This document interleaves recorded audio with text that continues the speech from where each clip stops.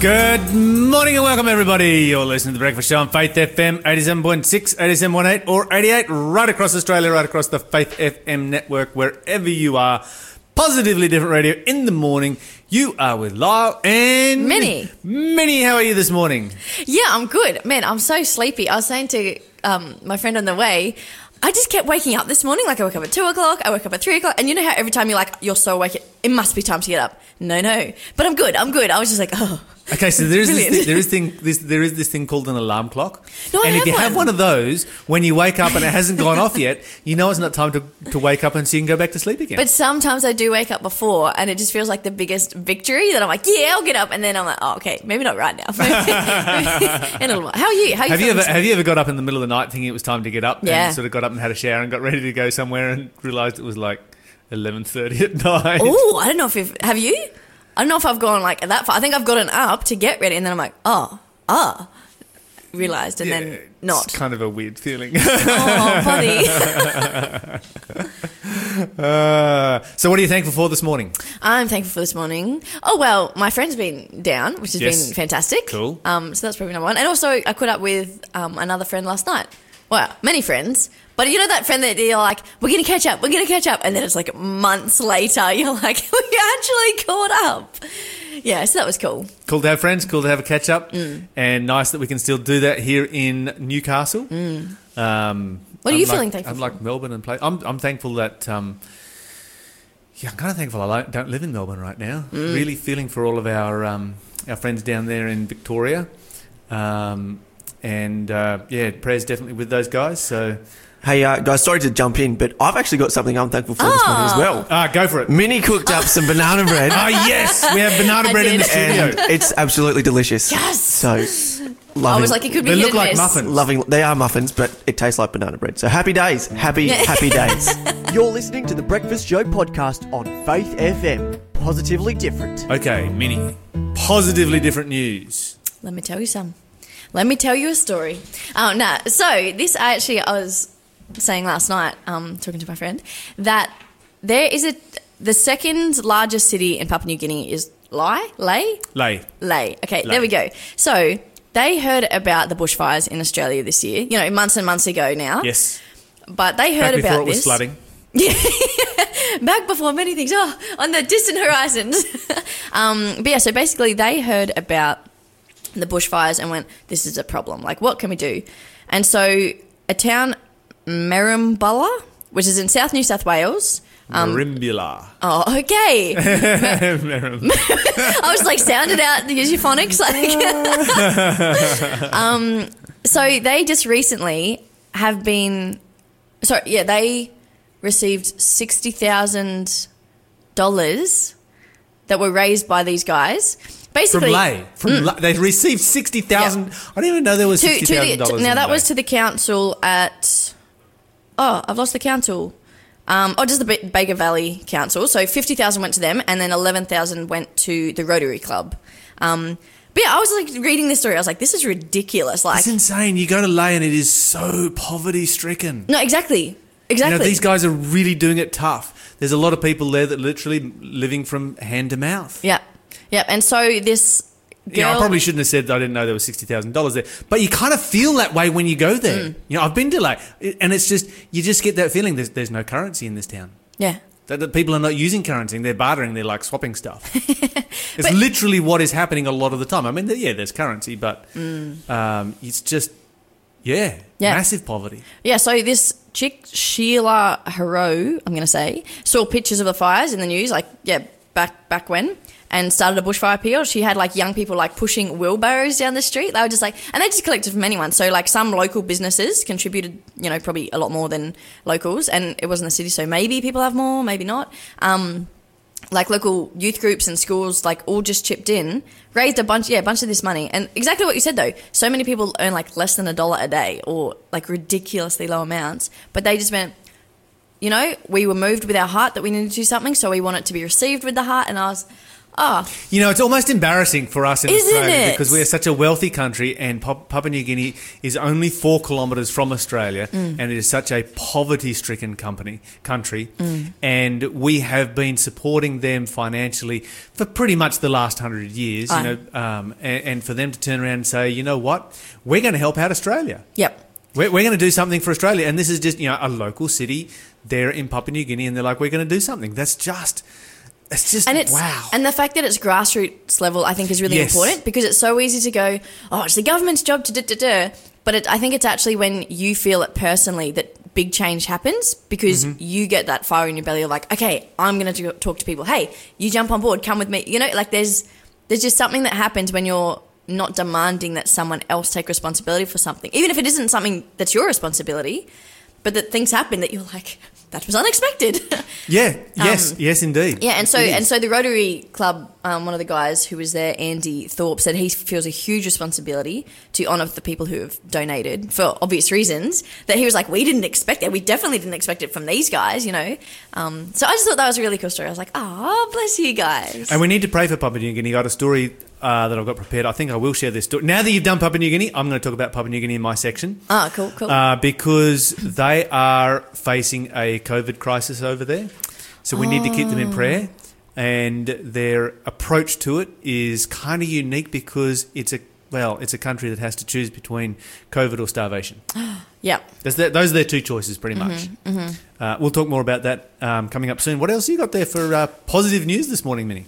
Okay, well, so a 10-year-old boy recently, I just find this interesting. So a 10-year-old boy, Ravi, in the UK, sort of on the East Coast. On the East Coast, he was at a beach with his dad, and they go into the water a bit too deep. He gets swept out, and he's like fully panicking. He's like, "Oh, that's it." The dad's like, "Oh, that's it." He's a big fan of a BBC show, like a documentary series called Saving Lives at Sea. And they just have like this float to live technique, which is essentially just like lying on your back with your arm, like just being a big old starfish in the water. Yep. Essentially. That's right. Yeah. And so he remembers this, does this, and he was like, oh man, sometimes the waves were so strong, like my whole body went under. It took me like 10 seconds to get back to the, top. But he was in the water for like an hour, like couldn't swim. He just started weekly swimming lessons.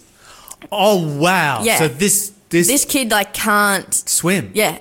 And so his dad tried to save him, but like they said they were like in the water, and then they just got too deep and away he goes. And the dad. It's hard to imagine people that don't know how to swim. You know, when you grow up in Australia and whatnot, everybody swims, and then I meet immigrants who come to Australia and they don't know how to swim, and it's like, what? Yeah, how's that? It's a complete mystery. I had to start swimming lessons, just a bit of a side note, but I had to start swimming lessons when I was 18 months old because we lived with my grandparents and they had a dam on their property. So, of course, being like the youngest of like many cousins who all hung out, if they went in the water, I was going in the water. So my sister cousin and I, we would like go in, and my mum came down one time and she was like, you're letting them in the water, like you'll lose them. Like the water is muddy. Anyway, so very early I started swimming lessons. I started swimming lessons at 18 months old because my family likes to go sailing. Like if he goes over the side, he's got to be able to swim. He has to be able to swim. I was 18 months and in the pool. I actually remember it. Wow. Mm-hmm. That's so cool. But yeah, I just thought it was a cool story of a guy who has clearly seen something. You know, there's a lot of useless things you can watch on TV. Like just you're wasting your time. But this was a good one. This one, and they were like, yeah, it probably saved his life. And because part of the section it says, if you cannot panic about the cold water, because UK is cold. Oh, like that's a whole new level of absolutely. And so that's not just I can't swim, but I'm also freezing now. Yes. And float to live is a really good technique, but it's not going to keep you warm. No. But yeah, so they found him after about an hour. So again, an hour in the water. That's pretty rough. He's like, I've had a second chance at life. I'm like, yeah, you go. So I think. Because after an hour with, a kid that can't swim, they would have pretty much been like, we're just looking for a body or whatever. Yeah. And here they find the kid alive. That's just... He was about 1 kilometre offshore, which that's like pretty far in ocean terms. If you're laying on your back in the ocean and looking towards shore and the shore is 1 kilometre away... nowhere close. That is a long, long way away. Yeah, you're not so discouraging. You're not going to swim that ever. Some like experts can. I would never swim that. I would. No, Praise God. What a great story. Yeah, right there. absolutely. So I was like, oh, that's awesome. That's so nice and hopeful. Because it could have been not, but it is. You're listening to the Breakfast Show podcast on Faith FM. Positively different. Anyway, joining us on the phone this morning is David Haupt, who is doing a series with us on emotional health, particularly dealing with pain in the past and shame that we attach to ourselves due to that pain. This morning, David is going to really, we've looked at how that pain shapes our lives and the associated shame. But how do we deal with our pain, the pain of the past, now that it is past, now that it is in the past? So our pain is in the past. How do we stop that affecting our lives from here on in? David, what can you share with us this morning to help us out with this question? Good morning to you and to your listeners. So often we find in the counselling room people that are embattled by their past. They held back. They are concrete, and even research shares with us that if a traumatic event has taken place, that it would be like an anchor that's been or rather a stake that's been hit into the ground and attached to our legs, and we'll try to move away from it. But as we try to move away from it, stress would build up, and eventually it would catapult us back to that. And we see the cyclical, emotional and psychological struggle that people have sometimes throughout of their life. And as you correctly asked the question, how can I then deal with the past now that it's part of my past? Okay, so we've got a stake in the ground with a chain around it, and that's chained to our leg. Would it be fair to say that chain is a rubber chain, so it'll stretch, and then launch us and backwards like a rubber band? That is exactly what the French researcher Jeannette says, that it will stretch, but you will reach a point where you can't take a step further because it will catapult you right back. It will pull your feet from under you. And that is the experience that so many of our people face in life. That's the experience that I faced. And I was confronted along with this text in Romans 8:28, as I was dealing with an enormous pain of a loved one brutally being killed. That Romans 8:28 says, and we know that all things work together for good for those who love God, to those who are called according to his purpose. Yeah, that's one of the most powerful verses in the Bible. Just an incredible promise right there. I'm sharing that promise with a young mother that just discovered that her father is sexually abusing her daughter. She's a Christian, and she just explodes as I share that text with her. But I just wonder, if Scripture is true, how can this text be true also in our life? Particularly in a circumstance like the one that you've just described, I can imagine that someone in that situation would say, that's impossible. Exactly. And that is the point. Humanly speaking, it is impossible, because what humanistic psychology therefore says is go and stand every morning in front of the mirror, look at the person looking back at you and say to yourself, good morning, handsome. Ain't the world a great place to have you around? But tonight in the darkness and in the loneliness, I know that is fake. There needs to be a supernatural intervention in our life. So rather than trying to pull ourselves up by our bootstraps, we reach up to an outside source of power. Is that what you're saying? Up to this point in our discussions every morning, we've discovered that the natural response is for human beings to look at others to derive their worth and value from others' behavior towards us. We've discovered so far that whatever people will give us is just reflective of where they are at in their own life. We need a more solid, stabler source of worth and value to speak our worth. And I would like to propose that the only person that can do that is God. Absolutely. So therefore, what does God say about me at the time of pain in my life? I'm turning to the book of Ephesians in my Bible, Ephesians chapter 2, And there, verse 10, just after Paul has shared the gospel, the good news that is free gift out of the hand of God, he says, for we are his workmanship, created in Christ Jesus for good works. That word that is translated as created in the original text really can say that we have been crafted in Christ Jesus. I would like to propose to our listeners that crafting takes place primarily at very painful moments in our life. Now, let me ask you this question. When do we learn the most? When things are going well, or when we go through struggles in our life? Yeah, it definitely is when we go through struggles, because when things are going well, your brain really does go into freewheel mode. And it's just like it's in neutral coasting down the hill. It doesn't actually really engage significantly unless there is a challenge to engage the brain. So Jeremiah writes a wonderful promise to the Israelites, and it's a promise that as Christians we often share with each other. He says here in Jeremiah 29 and there verse 11, for I know the thoughts that I think towards you, says the Lord, thoughts of peace and not of evil, to give you a future and a hope. Now, where was Israel at the time that this promise was given? Yeah, well, they were in Babylon. They were in Babylonian captivity. Oh, not on holiday? No, not exactly. Not exactly. Yeah, they weren't there by choice. They were slaves. So they were in a very painful moment of their history, in captivity.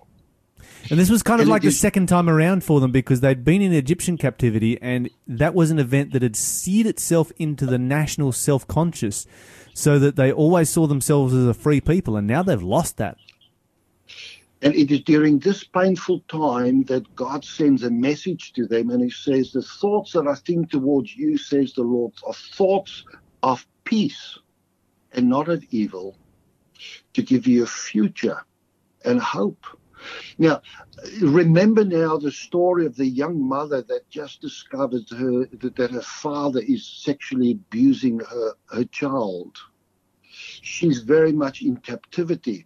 She very much is looking at that behavior and is angry, because how can Romans 8:28 says, and all will work for good? It is interesting that the word in Jeremiah that is translated as future is different to the way that we understand future. In our Western culture, when I talk about future, I look straight ahead of me, right? Mm-hmm. That's right. But the word aharit in the Hebrew actually means that I need to look back in order to discover how God is preparing my future for me. Oh, that's so significant, because that shows the value of understanding history to be able to understand it. So in other words, if you want to understand the future, you've got to understand the past. So let's combine Romans 8:28 and Ephesians 2 verse 10 and say to ourselves, is it therefore possible that in the greatest pain of my life, which God doesn't bring upon me, but he allows in my life, God in actual fact is busy crafting me for a very specific calling, a very specific mission, a very specific task that he has for me? Yeah, that's a very significant thought right there. And I'm just sort of sit here and think, and I can look back through my past and suddenly I'm asking myself a whole bunch of questions about, okay, did God have a plan in mind when some of the tragedies in my past took place? So in other words, when major tragedy takes place in our life, we stand in front of a choice. We can either allow that to define who we are, especially if injustice takes place. We so often allow it to define us, or we stand in front of the choice of searching for deeper meaning in that, and then to reframe it into something positive. Okay, so how do we go about actually doing that? How do we reframe a really, truly horrific event into something positive. I mean, how would this girl that's been abused, how would she be able to reframe that into something that's positive? I think we're getting into like a dangerous territory, because I've had a young sister in Christ say to me, "How dare people say that this was part of God's plan that I was abused? If this is how God teaches me, I don't want nothing to do with God." Exactly. So it's a dangerous ground to be walking on, to say this was part of God's plan to teach us. That is exactly, and friends, this is exactly the point where I struggled in my life. Why the injustice that I went through. I'm not just sharing something out of a textbook. I'm sharing this out of personal experience. And I struggled as I opened my Bible to the last chapter of the book of Genesis. And I read the story of a man that has been abused and treated unjustly by his brothers. He has been sold as a slave. You know who I'm talking about. Joseph. Joseph. He has the right to be angry. He has the right to feel, where was God when all of this injustice took place? Now, in the final chapter, they just buried their father, and there is nothing that can hold him now back from taking revenge on his brothers. And they know that, and they send messengers to him saying to him, "Please," Dad said before he died, "forgive us, don't harm us." And my Bible says that Joseph wept. They eventually come and they fall in front of him, and they confess, and they say, "We will be your servants for the rest of our days." And Joseph, in verse 20 of Genesis chapter 50, says, "Do not be afraid, for am I in the place of God?" You see, retribution and the need to get revenge is so strong in us as human beings, but that only enslaves us more. But then he takes in verse 20 the next step. He says, "But as for you," listen how he speaks the truth therapy. He says, "You meant evil against me." He doesn't say, forgiveness does not mean that there's not going to be consequence, that what you've done is okay. But Joseph says, what you've done was wrong. But, and here comes the reframing in Joseph's life. He says, God meant it for good. Which text does that remind me of? Romans 8:28. God meant it for good in order to bring it as it is this day to save many people alive. He discovers in his greatest pain a missional calling, a reframing. And as I share this with this young mother, she goes away, prays about this, and struggles with God, and walks into my office 2 weeks later. And the moment she walks in, I can see that the weight is lifted. And I asked her the question. I said, "What happened to you? Where are you coming from?" She said, "I've just signed up." I'm sharing the story with her permission. She said, "I've just signed up for a new course at university." I said, "I thought you were already a registered nurse." She said, "Yes, I am, but I've just signed up for social welfare." To which I asked, "To do what with?" She said, "My greatest pain has become my calling. I want to become Australia's best nurse/social worker working with women who's been sexually abused. My experience is not the pain of my life anymore. It now has become my missional calling." That's an incredibly powerful story, David. Thank you so much for sharing that, and really challenging all of us to re-look at our past and our past experiences and to reframe that in a positive light. You're listening to The Breakfast Show podcast on Faith FM. Positively different. Now it is time for... What is it time for? No, it's not time for. Oh. Can we do it now? Question of the day. Looks like we can. All right, so this person is terrified about the mark of the beast. The biocell component makes me feel like I won't be able to survive or care for my kids during this time. Any direction is truly appreciated from the bottom of my heart. Okay, so coming through from a listener right here, let's go over to Psalms chapter 91. And what's interesting is that the mark of the beast is an event that takes place just before the return of Christ. And just before the return of Christ, you also have the last plagues. The mark of the beast precedes those plagues.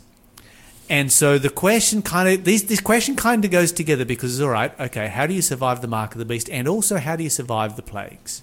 There are some people who say, oh, the Lord's just going to take us out of the world before the plagues fall. No, the Bible doesn't actually say that. I challenge anyone to find that for me anywhere in the Bible. In fact, the Bible is very specific that God's people are here during the plagues. Yes. Okay, so then what happens? Does this mean that God's people are going to starve en masse? Does this mean that the plagues are going to be poured out on God's people, that God is going to pour plagues on his people? How does this work, and where do we find safety during times such as this? The answer is found in Psalms chapter 91, and for those of you who are dealing with stress and anxiety over the issue of the mark of the beast, my recommendation would be to memorize this passage right here. Okay, it begins this way by telling you exactly where you can hide when the mark of the beast is enforced or when the plagues come. In verse 1, he that lives in the secret place of the Most High shall live under the shadow of the Almighty. There is only one place that you can find safety at the end of time, and that is in Jesus Christ. And if you are in Jesus Christ, then you have nothing to fear. The only thing that you're ever going to need to fear is losing your connection with Jesus Christ. And if you have that connection, you have that strong connection, he will guide you through that. The Bible goes on to say, 1,000 will fall at your side, 10,000 at your right hand, but no plague is coming anywhere near where you are living. That's a great promise. That's a great message of hope. Yeah. So think about this. The Bible's telling us, you will see the plagues. You will see people dying in droves around you as a result of the 7 last plagues. The 7 last plagues are on a scale unlike, COVID is just like a blimp compared to what the Bible speaks about in the future. But COVID is a little bit of a wake-up call because it shows what's possible. And it should help us to realize that our total reliance needs to be on Jesus Christ. The Bible says, these are not going to come anywhere near your living place. Only with your eyes shall you behold and see the reward of the wicked. Great promise right there. Memorize the whole chapter. Repeat it to yourself often, and your anxiety will vanish away. Thanks for being a part of the Faith FM family. Join our community on Facebook or get in touch at 1-800-FAITH-FM.